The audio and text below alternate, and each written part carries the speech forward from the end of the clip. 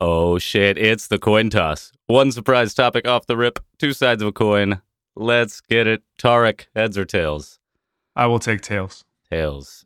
Now let's just give it to you. It's tails All right. today, guys. All right, so James Conner re-signed in Arizona. That's 2 more years in the desert, 3 years, $21 million. Chase Edmonds left the desert for some more sand on Miami Beach, signing with the Dolphins for 2 years, $12.61 million. And I'm sure they worked in some shiesty under-the-table fumble bonuses for him.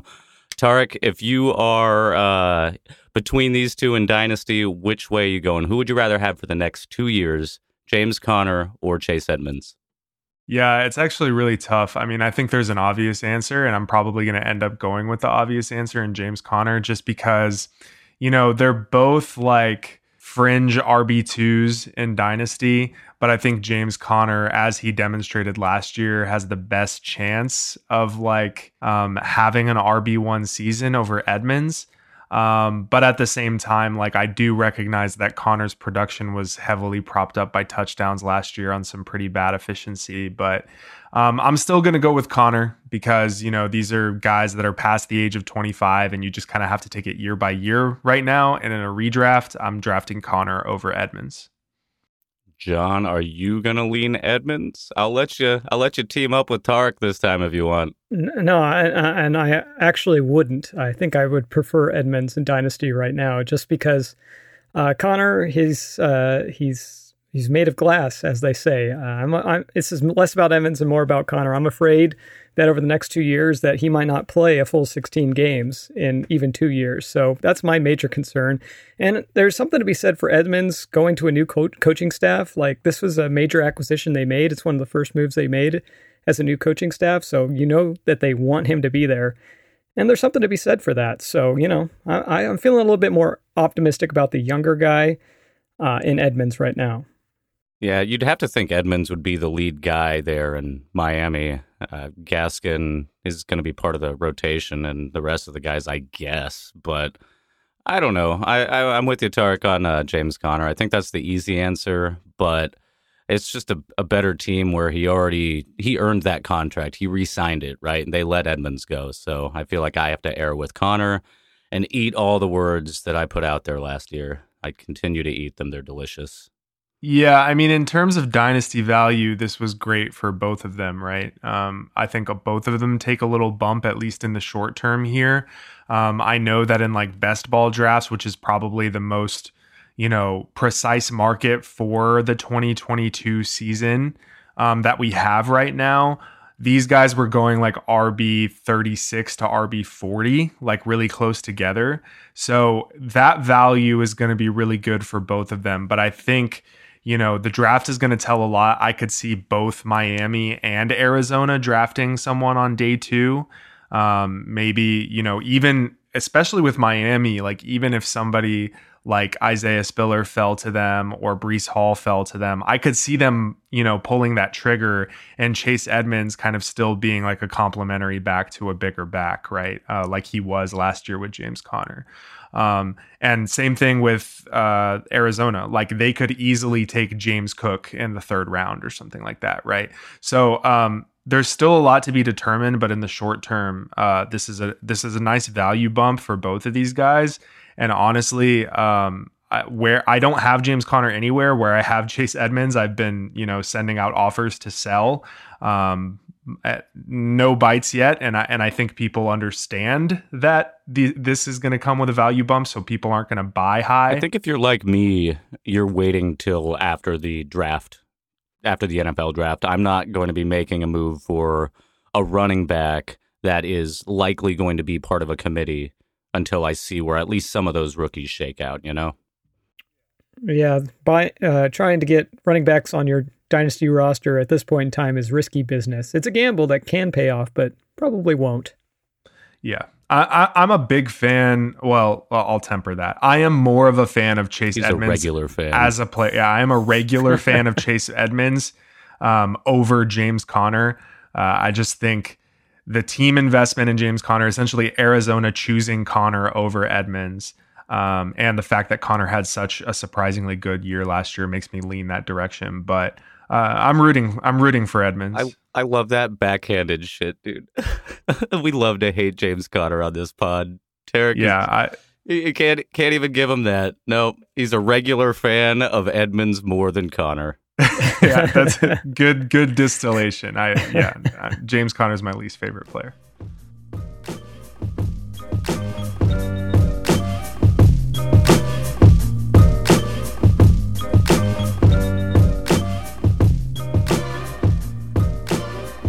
What the fuck is going on, everyone? Welcome into the Long Game Dynasty podcast, a weekly roundtable discussion about Dynasty fantasy football. I'm your host, Tarek Angry T. Ben Shwiya. With me today, John Alexander is back and Mitch Yates. It's no longer just the two of us, Mitch, but how are you doing? Well, it's all right. We'll sing just the three of us, a TLG original.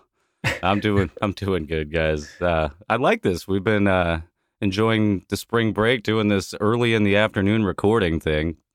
Yeah, John, welcome back, man. It's good to have you back. I think it's been 2 weeks, right? It's been 2 weeks. Has anything interesting happened in the Dynasty landscape in the last 2 weeks? I haven't been paying very attention little at news. All. Yeah, nothing at all. Not like a Newsapalooza happened last week or anything. Nothing interesting. When I listened to y'all, were having a lot of fun, and I was a little sad I missed it. It's good to be back. I'm looking forward to this one. We got some more Newsapalooza. Me and Mitch had that one-on-one show last week, and we went for 75 minutes. So let's see how long we can stretch this one out, because we got a lot to get to today. So speaking of which, today, first thing we're going to do in the first half is react to the highest kind of impact free agent signings. And then in the second half, we want to start talking about the 2022 rookie class. And we're going to start with the quarterbacks, right?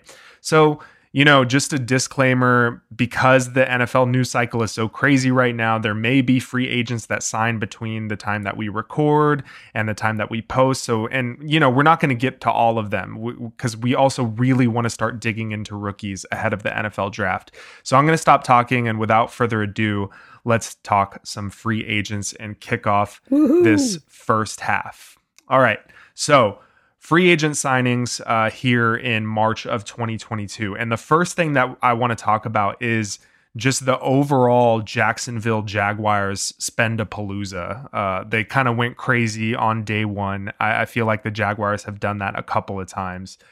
They signed Christian Kirk to a 4-year deal that could be worth all the way up to $84 million.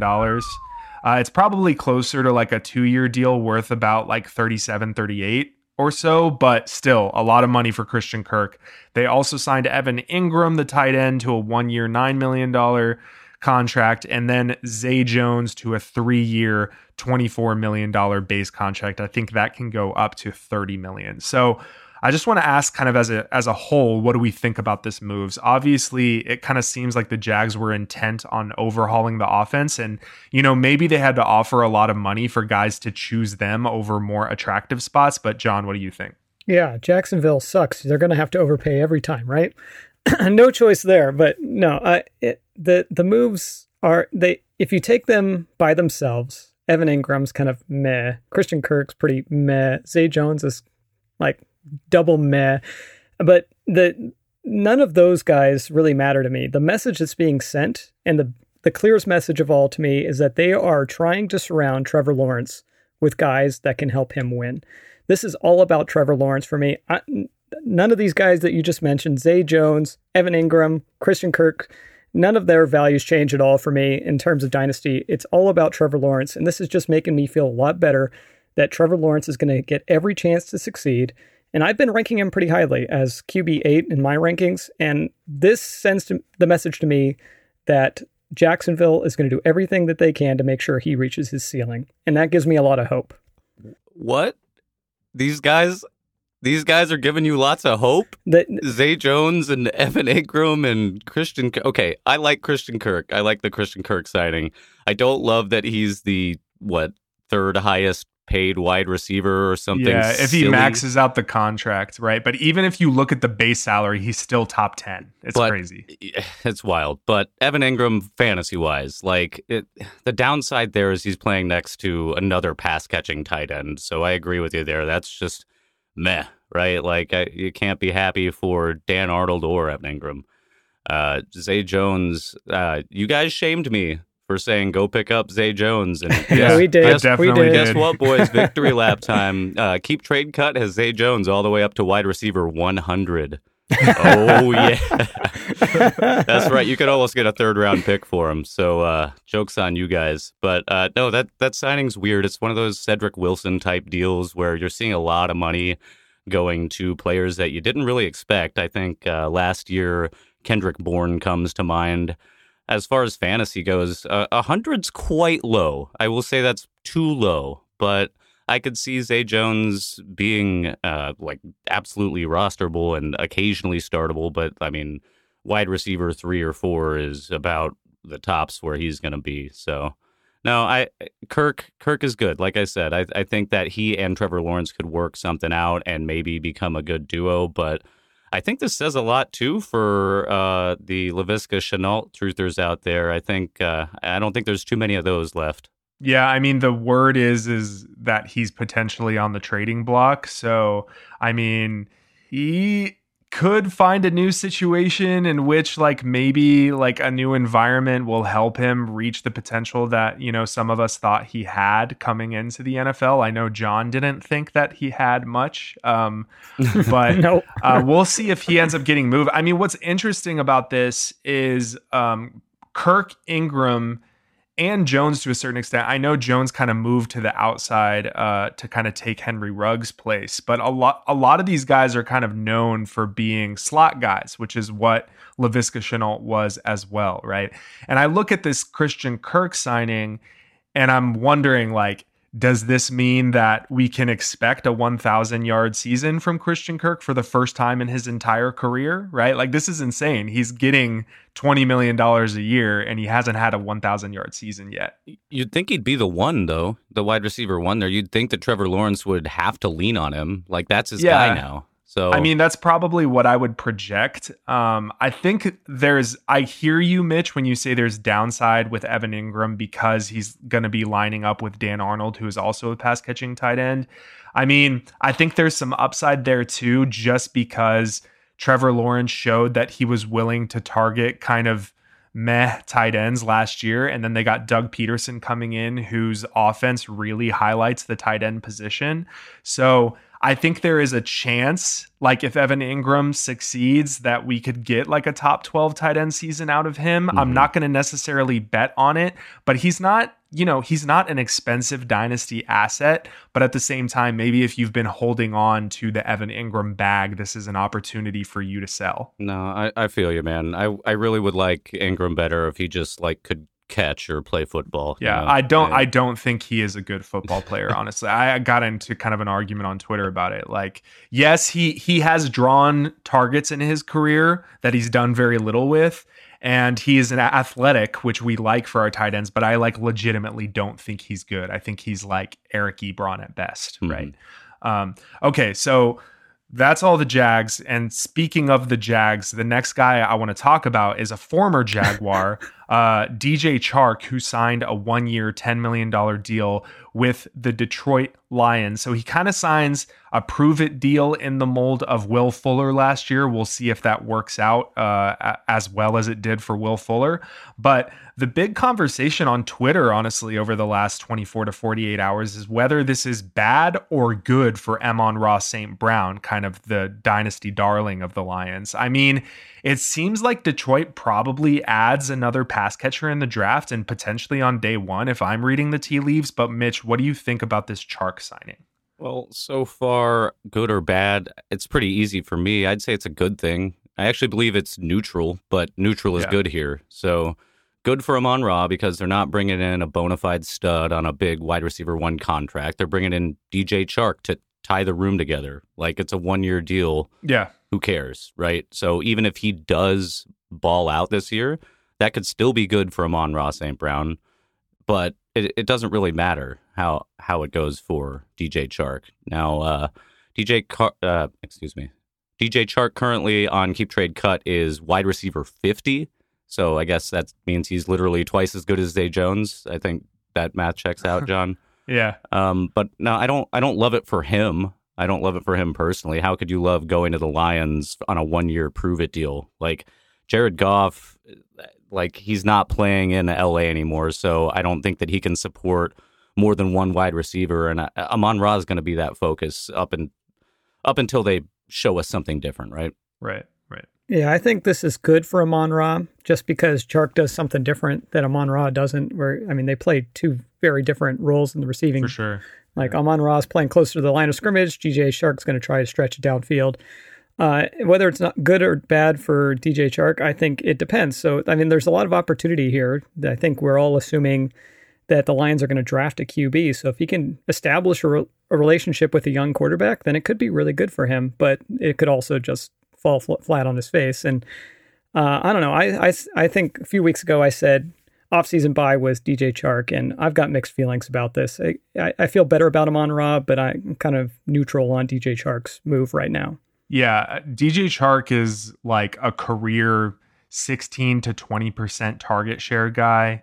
And down the stretch, Amon-Ra St. Brown was drawing, an elite target share. I can't remember off the top of my head, but it was, maybe in the 24% range. So, and like both of you said, like Chark plays on the outside, he stretches the field, and he is a big, fast dude, right? So I think ultimately, like if I'm on one side of the fence, I think this is great for Amon-Ra St. Brown. Mm-hmm. I will say, like I said in the intro to this, segment, I do think Detroit is going to draft someone day 2, like early day 2 at the latest. Like they need more pass catchers. They need more weapons on the outside. So if they draft somebody who profiles as being like a slot weapon, like a Treylon Burks or something like that, then, my projection for Amon-Ra St. Brown is going to take a hit. But for now, I don't think there's any reason to panic. And yeah, DJ Chark as wide receiver 50 on Keep Trade Cut. I wouldn't mind getting Chark as a throw in a deal. Like he's still a young guy. He still can stretch the field. He's, very fast for his size. So if Chark were like a throw in a larger trade, I wouldn't mind that at that price point. Yeah. I don't know if I'm trying to get rid of him. I don't know. I'm probably a hold on Chark currently because his value took a pretty big hit just on paper. People see Lions, they don't like that. And so he's kind of a hold until he starts playing football and starts putting up points. We're all assuming that he's going to be a better wide receiver than Josh Reynolds. And I think that's an open question at this point as well. He might not even be the wide receiver 2 on that team, which is kind of weird to think about. They signed Raymond as well, too. So, Khalif Raymond, they re-signed him? Mm-hmm. Okay. All right. Yeah. We know that Hawk was injured at the end of the year. Swift was in and out of the lineup. So, honestly, like if they draft another receiver with their running back core and their offensive line, that's actually like a low-key pretty good offense from a weapons standpoint and like an infrastructure standpoint. Obviously, like Jared Goff ain't it though, right? So it'll be interesting to see what that team does. And I also really like Dan Campbell, actually, which I'm surprised to say a year later, but I like what the Lions are doing. I think they're building something interesting. Yeah, I think they're building it the right way, something sustainable.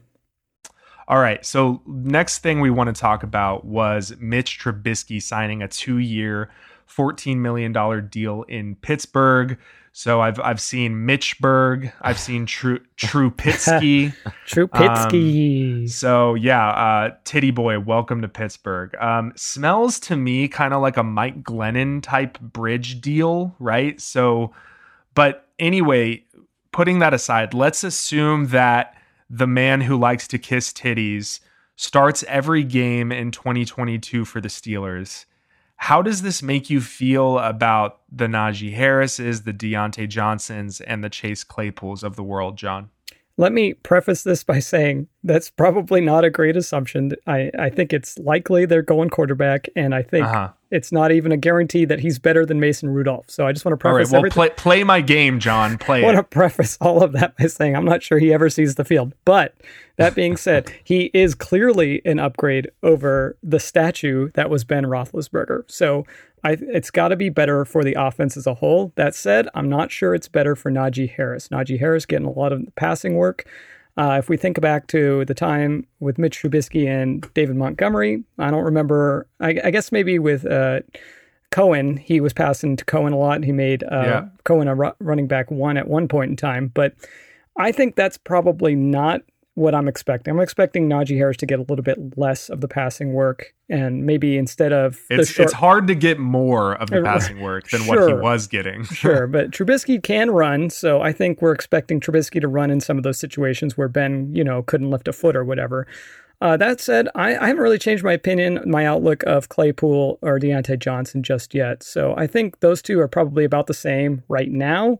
Let's see what happens, and then maybe Najee Harris gets a slight tick down, but it wouldn't be a huge one for me. So, Mitch, I'm going to let you finish, but when you say about the same, you mean like Deontay borderline wide receiver 1 in Dynasty and Chase Claypool kind of borderline wide receiver 2? Or what do you mean when you say about the same? That's an excellent question. Yeah, I've got Deontay right in there in the 10 to 15 range, and I've got Claypool probably the 20 to 25 range. And that's where I expect them to be this season, regardless of who the quarterback is. And then if they do end up with a rookie, then maybe that goes a different direction next season. Okay. So yeah, I got a couple things. I agree with you, John, on Najee's value. I think that you skirted around it, but Mitch Trubisky does also affect Najee's rushing upside as well with Trubisky's rushing. I think that will cap his touchdown potential, and even take down some of those carries. Like Najee was used a lot last year, so. And as far as Deontay and Claypool go, I don't think it necessarily, the signing of Mitch Trubisky affects their rankings necessarily, like you said. But I do think that it takes away some of the hope that they were going to sign somebody better than Trubisky. So they could still draft Pickett. They could still draft, right? But they're not going to bring in a guy like Watson, right? That's kind of off the table. So that sort of narrative isn't working anymore. So in my mind, this is a good, at maybe the slightest buy window for Deontay and Claypool, just because the situation doesn't look great at quarterback, kind of how it was. There's less perceived upside, even though I do think highly of both of those players still. Deontay, obviously, much more than Claypool. Yeah, I think from a Najee perspective, you can take the narrative of a mobile quarterback affecting a running back in many different ways, right? Some people will say that having a mobile quarterback opens up rushing lanes for the running back, right? So they'll actually be more efficient, and efficiency is something that Najee struggled with. We know he got the volume, right? And then, John mentioned it. I mean, in 2018, when Tariq Cohen was playing with Mitch Trubisky, he got 71 receptions that year, right? So I think there's not going to be as many dump offs, right? But if they're still game planning Najee into the passing offense, I think we can expect a regression from the amount of volume he got last year. But I'm still, I'm lower on Najee than consensus. I have him my dynasty running back 7, and this isn't changing anything for me, for any of them really. I just think Trubisky overall is a better player than Ben, so the offense should be able to move a little bit better. I mean, hopefully they're able to, fix the offensive line a little bit more, but Trubisky being a more mobile player, actually, it may help with their offensive line woes. So, I mean, kind of hold pat on everyone, right? I mean, it's not extremely interesting insight, but that's where I'm at. Yeah, that's where I'm at too. And the guy we didn't mention was Pat Freiermuth, and I don't think this changes anything for him either. I think he's the exact same guy that he was last season, and this doesn't change a single thing for him. Yeah, maybe. I mean, Ben hyper-targeted Freiermuth in the red zone, right? So we don't know if Trubisky's going to do that, and that was a huge part of Freiermuth's value. So I definitely wouldn't see this as a bump for Patty F., but, neutral to maybe a little bit of a ding. Sure. Okay. All right. So last thing we want to talk about before we get into our halftime segment, in which we will be talking more free agents, but the Bucks made some interesting moves in their receiver room. So they gave a pretty nice sized bag to Russell Gage coming from the Falcons. I think they gave him a 3-year, $30 million deal to go to Tampa Bay. And then Brashad Perriman also signed a 1-year deal as well. So with Chris Godwin getting that late ACL tear, it looks like Tampa Bay kind of prioritized depth at the receiver position with Godwin's injury and, Antonio Brown going off the rails. So Mitch, what do you think about the wide receiver moves here in Tampa Bay now that Tom Brady is back?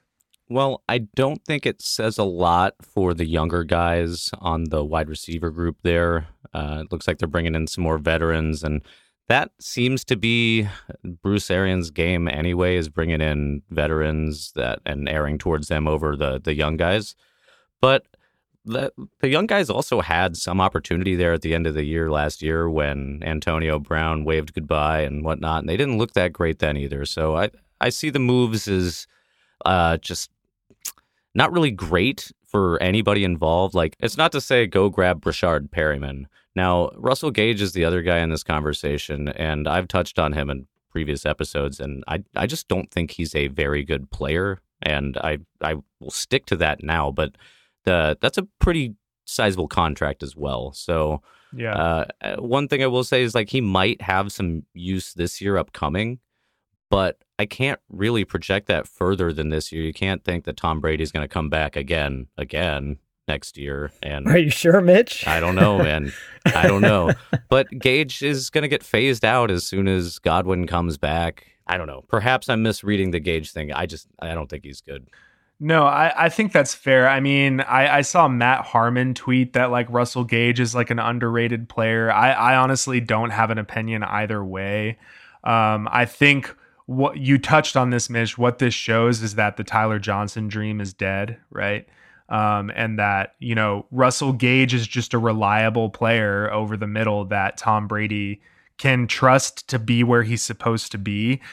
So I think like if Godwin isn't ready to go, then he could be a pretty decent plug and start for a dynasty team, like if you're dealing with some injuries or something like that. But if you're going to be relying on Russell Gage in your flex, you might need to think your overall strategy. I don't know. What are you paying for Gage right now in fantasy? Third at best. Yeah. I wouldn't pay a late second. I think the whole wide receiver room for the Bucs is an open question for me. I mean, there's so many of them now that it makes me worried that all of them are going to see a downtick in value just because there's hey man, well, Tom Brady's back, so it can only go down so much. I mean, I when the Tom Brady news hit, I was so excited for my Mike Evans shares because those were looking bad. He's the only one I'm not worried about because he's the only one in that wide receiver room that does what he does. All those other guys do the same stuff. If you guys were wondering if I was ready to victory lap my Gronkowski shares, the answer is yes. Is he back? No. But I'm ready for when he comes back. Yeah, if he comes back, he's definitely coming back to play with Tom. I think it's probably impending. It's probably going to come pretty soon. All right, mic check. It is halftime. Woohoo! Nas, why did you do it? You know you got the mad fat fluid when you rhyme. It's halftime. So, as I mentioned, I want to use this halftime space as an opportunity to just kind of keep talking other free agent moves. So each of us will talk about a free agent move that's happened in the last couple of days that has some level of impact or interest for Dynasty. Mitch, why don't we start with you? Thank you, Tarek. All right, guys, big free agent signing. James White, Patriots. He signed a 2-year, $5 million deal. And I know what you may be thinking. James White, who cares? And thank you for asking, dear listener, because I care. Every year we do the song and dance with the Patriots running back, and I want to just kill this early right now. We're doing it again, and I don't want to be a part of it. The questions are going to be, will it be Ramondre? Will it be Damian Harris? Will it be Brandon Bolden, James White? Will the Patriots inexplicably draft a running back in like the 3rd round this year? The answer to all these questions is yes.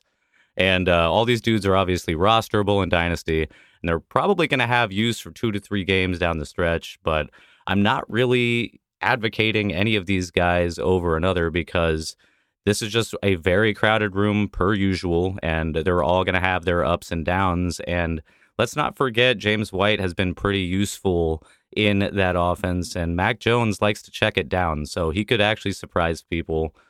He's rostered in 40% of Dynasty leagues. He's a decent end of roster guy. We know rostering handcuff running backs is a good strategy in Dynasty. So James White is my guy, and to hell with all of the other Patriots running backs. Well, it's interesting, Mitch, because James White was having this great season before he got injured, and he was kind of a dynasty darling. And then the very next week he's out for the season. So I think it says a lot that the Patriots wanted to re-sign him. So I like that pick. Breaking news, Mitch, by the way, I'm sorry to interrupt our halftime, but the Titans are planning to release Julio Jones, according to Adam Schefter. Oh, well, I think his hamstrings released himself last year, man. I can't tell you I'm very heartbroken live on our pod. All right. Should we remind ourselves of that Julio trade in that league that Mitch is no longer in? No, we should not. We should not we could that. Just move on. John, give us a free agent move that you think has some level of impact for Dynasty. I'm interested in CJ Uzama to the Jets from the Bengals. While it might seem like a lateral move because he's going to remain the tight end one in his offense, I'm not worried about Ryan Griffin of the Jets. He's entering an offense in the Jets, which has significantly less talent at the receiving position. Imagine for a moment competing for targets with Jamar Chase, T. Higgins, Tyler Boyd, and now imagine competing for targets against Corey Davis, Elijah Moore, and Braxton Berrios. There's going to be a lot less competition there in the receiving room, and he's a consistent receiving option. He's been a consistent receiving tight end, and that's been a position of need for the Jets for as long as I've been paying attention.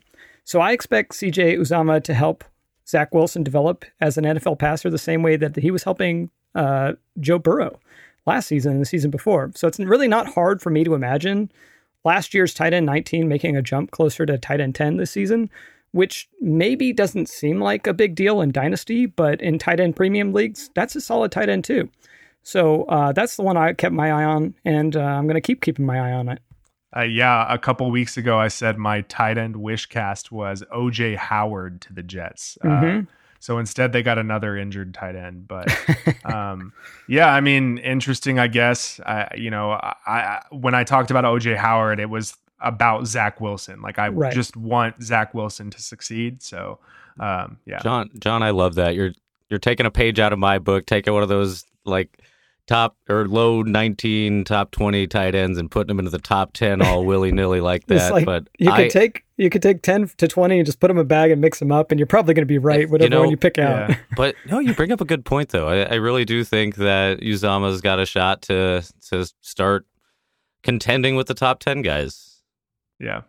It's funny that Uzama and Will Dissly essentially got the same contract. After the Seahawks traded for Noah Fant, they paid Will Dissly $8 million a year. It makes sense. Lots of sense.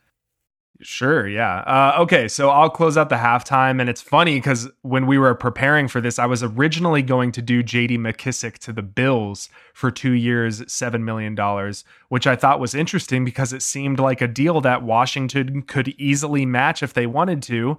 And then what do you know? He pulled the D.C. fake out, and he came back to Washington on the same deal. So what this means to me is that sell window on Devin Singletary that closed really fast over the last 24 hours. I think it just peaked open again.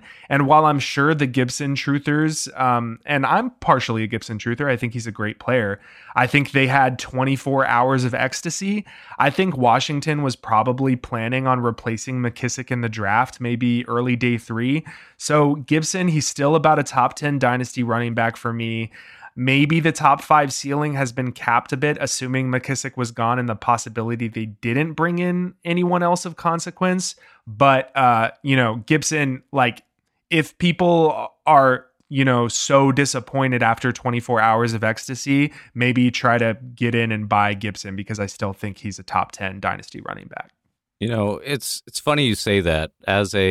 I have several shares of Antonio Gibson, and when J.D. McKissick left, I breathed that sigh of relief because it's not that J.D. McKissick is like competing for rushes with Antonio Gibson. He has a very specific skill set. He's very good catching the ball. Yeah. And so when he went to Buffalo briefly, it seemed to like free Gibson there. Now, sending him back, him reversing course there, I feel like that actually opens up a buy window. I'm sorry. I feel like that opens a buy window for Singletary, just because all the Singletary managers are like shook right now. They saw that happen and they're like, oh shit. And so I feel like they're in this mindset where like the Bills, no matter what, are going to replace Singletary, which may not happen, right? Like, let's not like I just said, McKissick plays a specific role.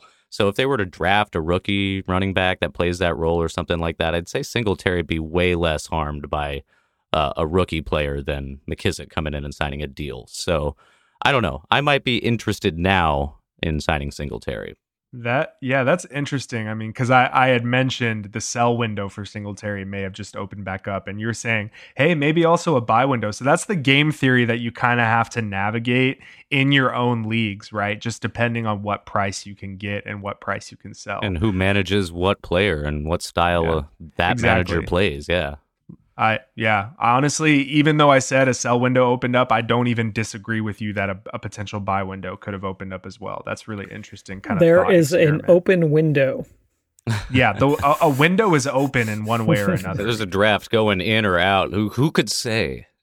Just catch the breeze. All right, let's kick off this second half, and we are going to kind of pivot really quickly here, and kind of leave the free agent market behind for a little bit. I'll keep checking my phone in case there's any really big drops that we just have to mention.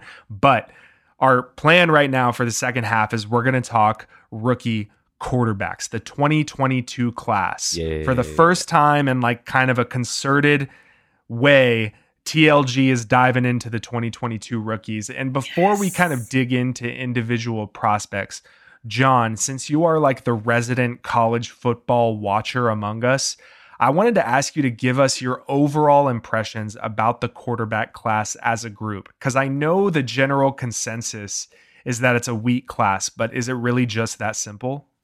I think there's a little bit more nuance to it than that. I don't think there's a day one ready guy like we had the last few years in Kyler Murray, Trevor Lawrence, those kinds of guys. There's not a guy like that. There's a lot of projects, but that being said, the guys at the top of this quarterback list that we're going to be talking about have a ceiling that's just as high as any guy that we had in the last few years. Now, that being said, I don't think, if we combine the last two classes, I don't think any of them are going top four quarterbacks. Maybe you take one of them ahead of Mac Jones in retrospect, but it's a relatively weak class, but there's still a lot of potential, and there's a lot to justify talking about. So I'm glad we're going to dive in deep here. I think it's worthwhile investment.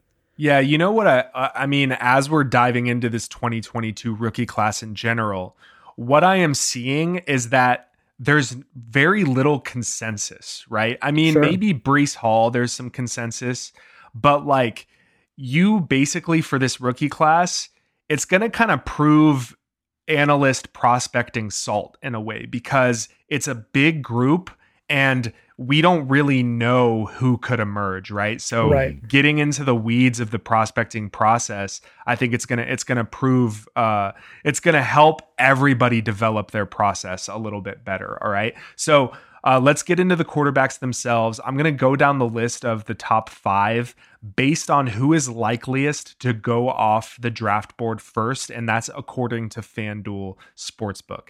And the first guy is Malik Willis. And like I said, he's the current betting favorite to be the first QB drafted, and he will almost certainly, even if he's not the first QB drafted in the draft, he'll be the first guy drafted in dynasty rookie drafts.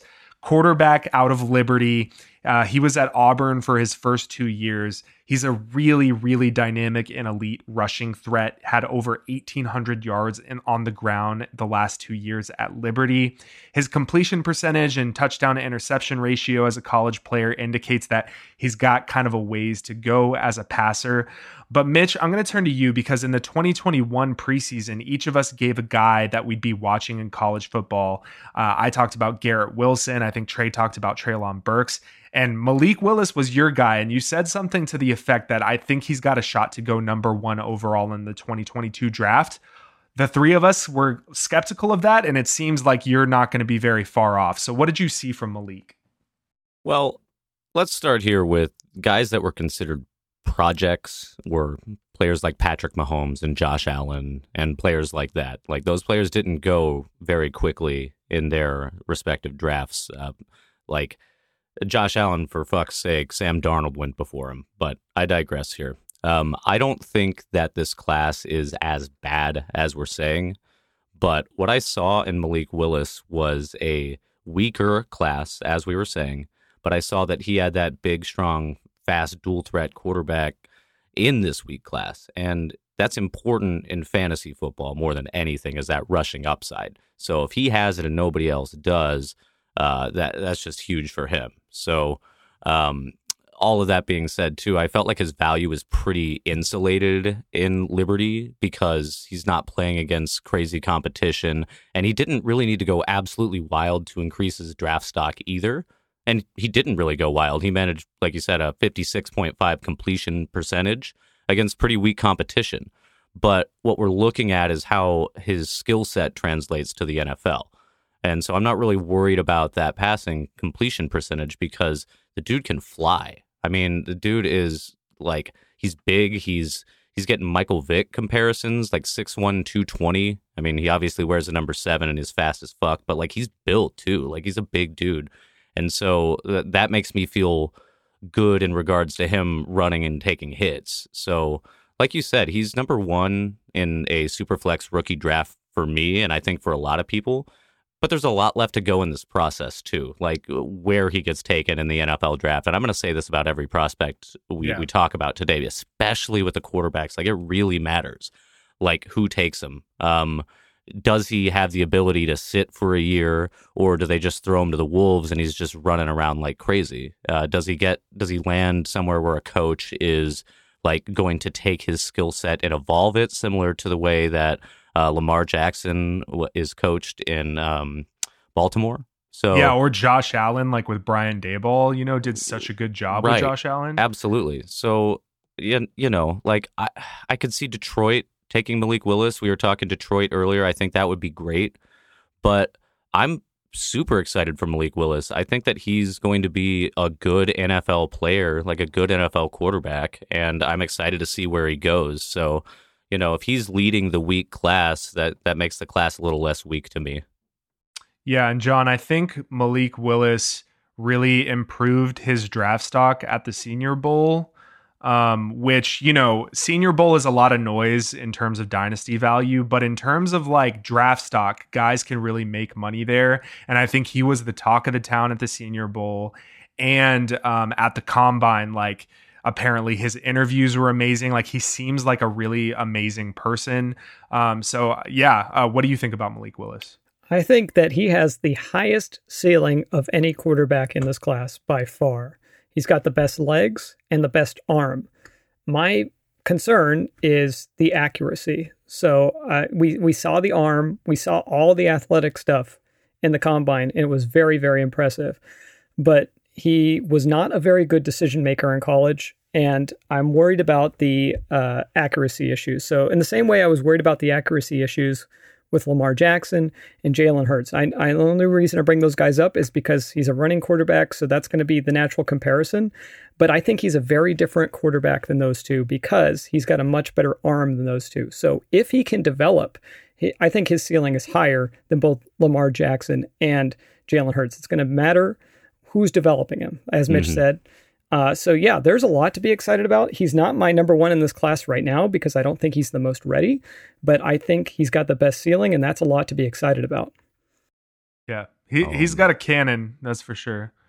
I think basically if he gets drafted, top 8 in the NFL draft, he's going to be my 101 for Superflex, right? I think Breece Hall is really tantalizing because he's a really good running back prospect, but Malik Willis with top 10 draft insulation and his rushing upside, he's going to have 3 years essentially to play. Even if he is not a good NFL quarterback, he will be a good fantasy quarterback. So I know we're still early in this process, but some leagues do in fact draft their rookies before the NFL rookie draft. Are you telling me that you would lean Breece Hall over Malik Willis right now if you had to draft today?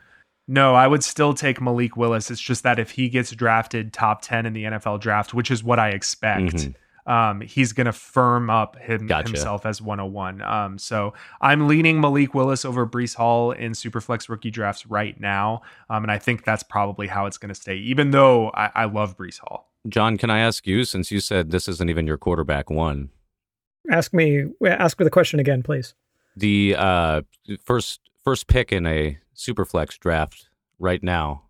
Yeah, so I've been struggling with that a lot because I overvalue quarterbacks in Superflex, and I have always been of the camp you always take quarterbacks in rookie drafts. This might be the first year where I don't. So I'm actually leaning towards Garrett Wilson or Treylon Burks first overall right now, just because I feel like they're the more surefire thing. And if I'm at 101, I don't want to necessarily take a gamble, even if it is. Yeah, I don't want to totally fuck it up. And there's a chance that Willis falls flat on his face, and I'm not sure that's a chance I'm willing to take at 101. Okay, so let's move on from Willis to the second betting favorite off the board, which is Kenny Pickett out of Pittsburgh. So this is a super senior, and he took a massive step in his fifth year playing for the Pittsburgh Panthers. He threw for 4,300 yards on 8.7 yards per attempt, 42 touchdowns, and 7 interceptions. And he added 233 rushing yards, which really is not a bad rushing baseline for the modern NFL. So, John, the talk about Kenny Pickett the last few months has been so dominated by his hand size that I feel like that's all I know about him. So putting that aside, as the college football guy, tell me, is Kenny Pickett any good, or does he just have small hands? He does have smaller than average hands. That's true. But he is right now, if I had to pick one today, he'd be my quarterback one of this class right now. Okay. Now, what they didn't say was that he's the tallest guy. He's 6'3", and that's a good size for at the NFL. It's a bit taller than the other guys we're going to talk about here, and I think that does make a difference in the long run. It does, but that's not the reason that he's my quarterback one. Right now, he's the guy that I'm taking first because he is the most NFL ready. He is the only one of these guys we're going to talk about that actually played in an NFL style read the defense kind of offense. So what you're saying is he's the Josh Rosen of this class. Oh, God. Low-hanging fruit. Oh, man. That one's I had to get it in there. I had to get it in there. Colloquially, that's what I still get, too, when I hear pro ready. I think about Sam Darnold, and then I start seeing ghosts of Josh Rosen, you know? Yeah. Well, go on, John. Well, okay, but Darnold, he went out early, and this guy's been in a system for a while. You know, he's proved that he can think through, he can make the reads, and he's a pocket passing kind of guy that has legs. He can get out. He reminds me, I don't want to draw this comparison, but he does remind me a little bit of Justin Herbert in that way. He can make all the right decisions, and he can use his legs when he has to. That said, I don't think he has the highest ceiling, as I've already mentioned, but I think that he has the best chance of success if he has to start day one. And that's why he's my QB1 right now. I think he's the best decision maker. Not that he's a great decision maker, but he's the best of this group, and that he's ready to go day one. I agree with you, John. I do. I think that he's up there in that conversation. I don't think that he's the QB1 for me, but he's got to be at least talked about. Now, the rushing yards, that dissuades me from fantasy value, and that will never let him enter that quarterback one in this class conversation for me. I think that he's more of like a 2A or 2B, but I do think that, like you mentioned, he does have legs. So I agree with you there. He does have legs attached to his torso. Yeah, that's what I was meaning. I don't know if I've seen him run, sure, but let's not forget about the fake slide. That was like the greatest move in NCAA history. Yeah, that was a pretty athletic move there. So, I don't think I could pull that off. yeah, kind of rubber kneed that. Yeah, I mean, I don't feel like I know enough about Pickett to really make a take either way. He kind of seems like the guy that had a really good final year in college and really improved his draft stock, right? So like it looks like he's going to get taken in the first round, probably in the first 20 picks. It'd be interesting if he fell to Pittsburgh, or like Pittsburgh traded up for him potentially to get him to stay there. To Pittsburgh, I like it. Yeah. So yeah, we'll just have to see. I mean, I'm a little bit lower on him in relation to the rest of the class just because of while he has a rushing baseline, I think the other guys are more dynamic rushers. So Yeah, I think there are situations like Pittsburgh that would put him in a very good situation and bump him up to potentially that QB1, I guess. Like, say, Malik went somewhere where he was like a clear backup for a couple years or something like that. And like I mentioned, like it really does matter where these players land. Yeah. Well, even if he went to the Lions, like if he could sit under the tutelage of Jared Goff for a year, I think that would be really good for him because I think he's a pretty similar quarterback. They do the same sorts of things. Yeah, the Lions, I think that it'd be a big reach to draft him at 2, but if and he probably won't be there at like 32 or whenever like their Rams pick is, which is the last pick of the first round. So maybe if they could like trade back or something and take Pickett, that would be interesting. But anyway, let's move on to the third likeliest guy to go off the board according to FanDuel Sportsbook, and that is Matt Corral out of Ole Miss. So this is a dual threat guy. He got over 500 yards on the ground each of the last 2 years, which is really nice. And the raw numbers, they look pretty good if you look at yards per attempt and completion percentage. I think in 2020, he had over 10 yards per attempt back when he was playing with Elijah Moore. He came into the combine bigger than expected, which is a plus because he seems to run with reckless abandon. And before the combine, I was seeing that Matt Corral might come in at like 185, but I think he came in at like 210, 212. So I was happy to see that. But Mitch, what is your read on Matt Corral?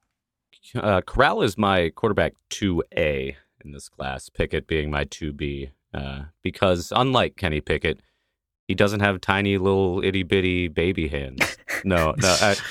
I'm glad that you brought up that he looked bigger at the combine because it did scare me, that reckless abandon at 180. But 200, it's less scary. But 210, yeah, that he's starting to put some meat on his bones. You love to see it, and he's got a nose for the first down marker in the end zone, and running the ball is certainly a thing he is not afraid to do. So. Like, that's, again, like I mentioned, a quarterback that I am interested in having some shares in fantasy. So he's a player that's looking to continue using his legs in the NFL. Fantasy perspective, Konami code, win. Matt Corral, I would say, funny that John mentioned this, would be the guy that I think is most likely ready to start right away. And he's had impressive moments passing the ball. Like, so I was a little surprised at times. It looked like he didn't have a lot of pace on the football, but then it looked like he was able to dial that up. Sometimes he rips it. So I think he just has pretty good control over his intermediate throws. So I'm going to roll the dice on picking Matt Corral myself if he lands in that good situation. And I know that that's the topic of the evening, right? But if he were to land with the Panthers, if the Panthers don't land Deshaun Watson, or even like the Falcons, the Saints, the list goes on. Yeah. And I could see him being in a good position to just take the reins right away and start putting up fantasy points right away. So, John, what are the concerns with Matt Corral? Well, if you listened last year, I had some concerns about a guy that I think is very similar from the last class, and that's Zach Wilson. If you like Zach Wilson, I think you like Matt Corral. Now, full disclosure. I do like Zach Wilson. Full disclosure, I had Matt Corral as my QB1 probably 3 or 4 months ago, and he's kind of moved down ever since the combine and all of that to my 1C. He's still my 1, just not, he's tied for 1 now. But he does remind me of another SEC quarterback that was this gunslinger mentality, and that's Johnny Manziel. A little bit undersized, willing to take the shots. And we know that those guys, they can make it in the NFL on occasion, and sometimes they don't. So I think that he's a good player. I like him a lot. It's just going to be a matter of, can you make the transition from the air raid offense that he's running in college to more pro offense. So I don't know. I like Matt Corral, and I think he's got all the upside in the world. But he is a little undersized, and I don't know. I guess we'll see where he ends up, like Mitch says. But those gunslingers are kind of, flip a coin with them nowadays. I feel like the NFL is evolving, though, and this whole translation from an air raid to an NFL offense has at least kind of meshed together, right? Like some offenses are running very like complicated college systems, like spreads and whatnot. So like if the coach can like accommodate the system to Corral's skill set, like, you know, that's what we need to see. Otherwise, like a player like him's gonna start running into walls too many times. Yeah, and we've seen it with Lamar Jackson, right? If you got a coach that's not too hard-headed, if you got a coach that's going to value what his skill set is, then I could definitely see him being very successful. And I'm rooting for him because, like I said, he was my number one going into this process. So I'm rooting for him. Yeah, it kind of seems like the NFC South teams that don't get Deshaun Watson are going to be really interesting teams to watch in the draft for quarterbacks, right? Because all three outside of Tampa Bay are in the Deshaun Watson sweepstakes. And by the time we post this episode, we could see it. But I would love Matt Corral on the Saints. The Colts would be cool too. Yeah, the Colts would be cool. And he'd have some time potentially there. Depending on kind of what they do with their starting position. I really like him on the Saints. I think that would be a really good situation for him with a good offensive line, a good kind of culture. Sean Payton isn't there anymore, but like I'm sure his like Mike Thomas might be helpful. Right. So I would love to see Matt Corral on the Saints. I'm going to, at the end of us talking about these top 5 guys, I'm going to ask each of us to do a linear ranking of them. But I will say that Matt Corral is my quarterback 2 right now behind Malik Willis. Cool. All right. Let's move on to the 4th guy on our list, who is the 4th likeliest guy to go off the board, according to the sports books. And that is Sam Howell out of North Carolina. So this is a guy who broke out as a true freshman in 2019, and he played, similarly well in 2020. Then he lost De'Ami Brown, he lost Javonte Williams, he lost Michael Carter. I think what was it? Daz Newsome there was one other like UNC receiver that got drafted last year. Basically, he lost his entire offense and he took a step back as a passer. But last year, what was crazy is he really took a step forward as a rusher. He had over 800 yards rushing in his junior year after not really like using his legs that much the very first few years. And that's pretty wild to me. So John, what are your thoughts on the Tar Heel Sam Howell? Well, he was if you follow the Devy analyst community, he was the Devy darling for a number of years. Coming in, he was the quarterback for the 22 class for a number of years. And he's kind of taken a step back in the Devy community just because of what you mentioned, that this last season wasn't great. I was jokingly saying that he was destined to be a snow donkey for the last few months until they got Russell Wilson, because he kind of profiles as that kind of guy that they like to overdraft this guy that, has some skills, but probably isn't your prototypical NFL quarterback. And that's what I think Sam Howell is. I think that he can make the throws and that he can use his feet a little bit. But I don't see him as an NFL ready guy. I think his most likely outcome is that he's like a long-term backup. But that doesn't mean that he couldn't start somewhere. So like I said, he's got a good arm. He's got good legs. The only questions I have is his decision-making process, because it seems like when he gets nervous, he's either taken off or he's just like chucking it downfield as far as he can. And for some, like if he did end up with the Broncos, for instance, like that'd be really good for a guy like Cortland Sutton. But that's not a recipe for success in the NFL. So if he is taken early, I'll be interested to see the weapons around him, because he definitely seems to favor that vertical threat. But he's not a check down guy, and he's definitely not a read your defense kind of guy. So if he can develop into that quarterback, I'll be interested, because it does seem like he has a lot of the tools. But right now, I would not consider him an NFL ready prospect. So, John, I love that analysis, man, because, like, if you turn on any tape of Sam Howell, like, the first thing he's doing is launching the ball as far as he can downfield. Right.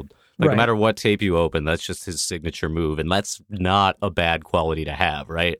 Not for fantasy. Yeah, right. Well, or for football. Like, if you're an NFL team and you're looking at this dude who can just sling it, like, you know how infatuated teams get over players that can launch it. Where's Jamarcus Russell throwing the ball half a field on his knees, Right. But Sam Howell's really good at hitting wide open receivers, and you really don't know like how that's going to translate to the NFL, right? Like those windows are a lot smaller, and that's what scares me as well. But I mean, if you can blend that deep 50-50 ball with some good wide receivers and use that running skill that he has, like you said, John, I think he could potentially develop. And so players like Sam Howell are making me hesitant to say that this is a weak class, because like I can see scenarios where these guys are like legit starters and under the right circumstances could evolve as a NFL QB. And Sam Howell is like, he's growing on me. I don't know what to do with him quite yet. So right now he's, I think I've lost track, maybe QB like 3 or 4, but like he's a really intriguing prospect. I was just going to say, like, my idiot brain essentially sees like a true freshman breakout, right? And then a junior season in which he runs for over 800 yards and like my eyes pop out of my skull. And I'm like, oh my God, like this guy could be fantasy gold. But I think the NFL is not extremely excited about Sam Howell. Like, I think he has just as good of a chance as going day 2 as he has day 1. Like if I'm looking at like a lot of NFL mock drafts. But it just takes one team to like fall in love with his potential, right? And he could go top 15. Well, that's the other thing, man. There's so many vacancies right now. There's an absurd amount of vacancies for starting quarterback in the NFL, more than I can think I've ever seen. Yeah, and the only thing that I think is going to stop that from happening is he doesn't necessarily have the size. He's 6'1". He doesn't necessarily have the speed of the other guys. He can run, but he's not as good of a runner as the other guys. And he doesn't necessarily throw it as well as the other guys as well. Yeah. So I think he's going to fall to 3rd or 4th on a lot of NFL teams' boards. But, you know, they could fall in love. I'm not entirely sure what they're falling in love with.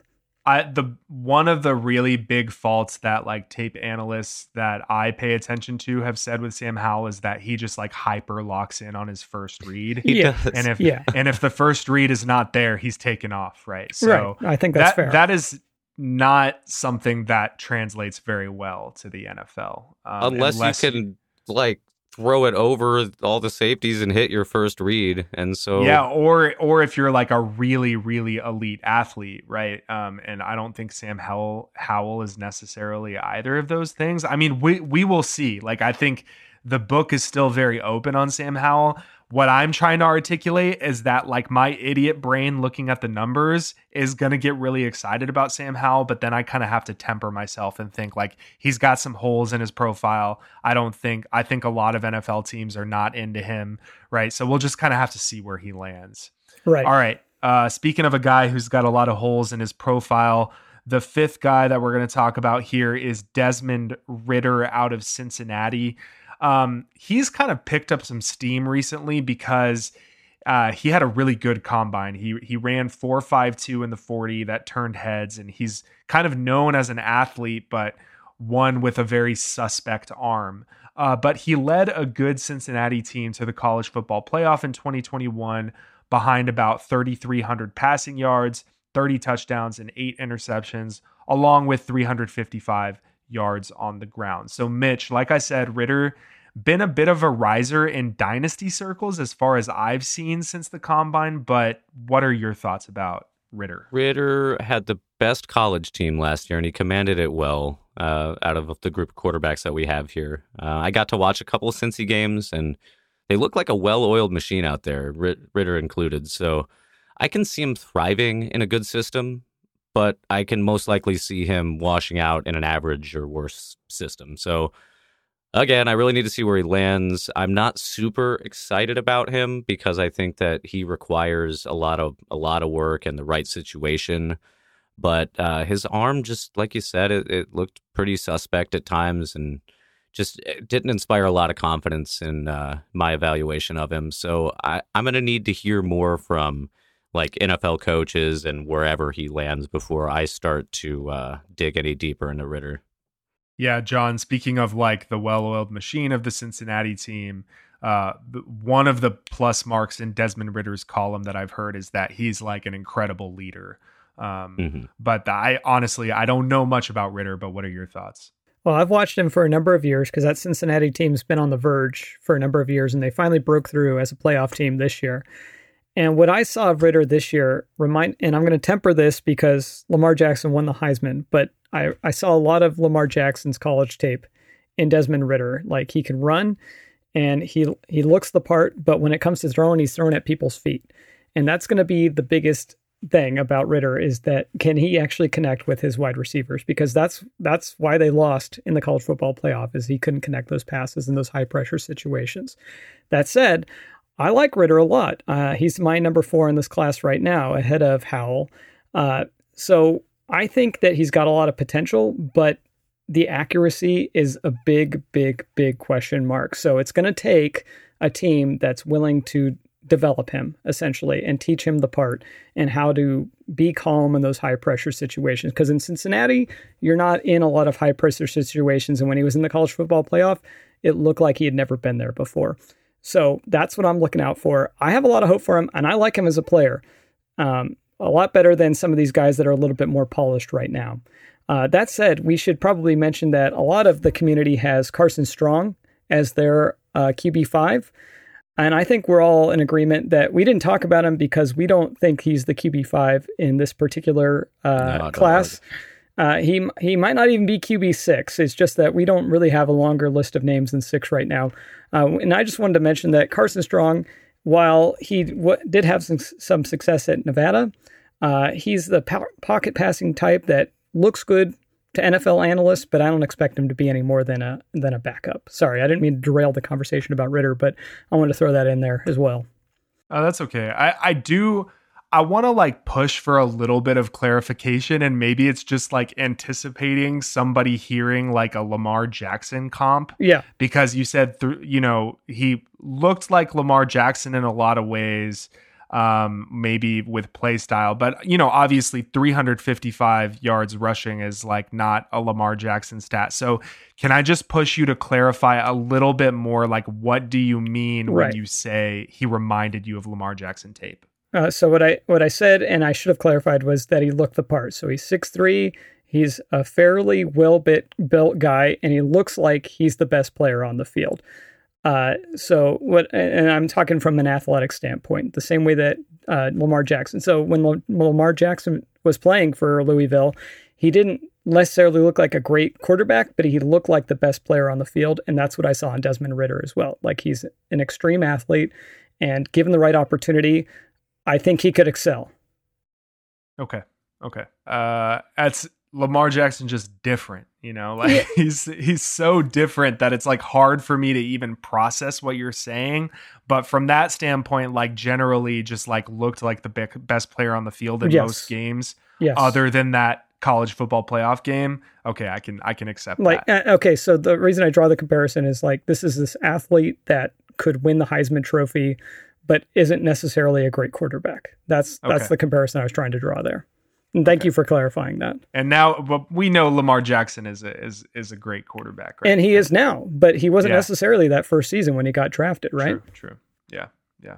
That's fair enough. Okay, so before we close out the show, I'm just going to put each of us on the spot, and I want to ask all of you to just give us your initial top 5 quarterback rankings for the 2022 class. So who wants to go first? I'll take it away, boys. All right. I got Malik Willis, unquestioned QB1. There's no 1B here. I have Matt Corral, QB2, and we'll call it 2A because I think Kenny Pickett is a good quarterback 2B, but we'll call him quarterback 3. And Sam Howell, quarterback 4. Now, I'm not as low as you guys seem to be. I think that he has the potential to rise on my list and potentially the NFL's list, depending on what happens. And I know you guys talked about Desmond Ritter for about 20 minutes there, but I still think he sucks. So we're going to put him at quarterback 5. Okay. All right. So I'll go next. I got Malik Willis, unquestioned 101 in Superflex leagues as well. Next, I'm going to go with Matt Corral. I mentioned it earlier. He's my QB2. And before the draft here, just because of the tools that I've seen and because of like his dual threat ability and because like he seems to be a reasonably efficient passer as well, I've got him kind of 2 on his own right now. Then I got Howell and Pickett kind of in a tier, and that's just going to depend on landing spot. Like if a team falls in love with him and he goes top 15, I'm going to prefer him over Kenny Pickett. And then, I got Desmond Ridder 5th. I think Ridder still has a good chance to go in the first round, so he's going to command some value in Superflex leagues. But after Willis, like I'll take Corral in the middle of the first round if I was doing a rookie draft before the NFL draft, and the other 3, they're more like end of first round picks for me. I would prefer going running back or receiver to them. I agree with you there. Okay. Well, let me tell you all that you're wrong. We'll start there. Fair enough. So I want to just start from the perspective that you ended there. So like Superflex rookie draft 1, 2, and 3 for me would be Kenny Pickett, Willis, and then Corral. I'm going 1, 2, 3 there in a Superflex rookie draft. Bam, 1, 2, 3 quarterbacks. I don't know where I'm taking Ridder, probably at the end of the first, but he's my 4th, and then Howell would be 5th somewhere in the second round. But yeah, so I'm the Pickett guy here, I guess. That's how it's going to be, and that's okay. Okay. Yeah, I feel like what I was saying earlier about this class being kind of a clusterfuck. It's like a mire of players that, they all have upside, right? And we'll get into this as we talk the running backs and the wide receivers as well. It's making me feel like having second and third round picks in this draft is a pretty good place to be because you can just take a whole bunch of shots, right? Yeah, sure. But it'll be interesting to see how this plays out. It was fun finally kind of diving into a part of the rookie class here for 2022. I think next week we're talking running backs. Oh boy. So and that's another kind of deep class. It's obviously not as top heavy as the last couple, but there's some names to talk about. So we will get into that next week. Any final words? Goodbye. All right. Thanks for listening to episode 47 of the Long Game Dynasty podcast. We'll see y'all next week. Later, guys.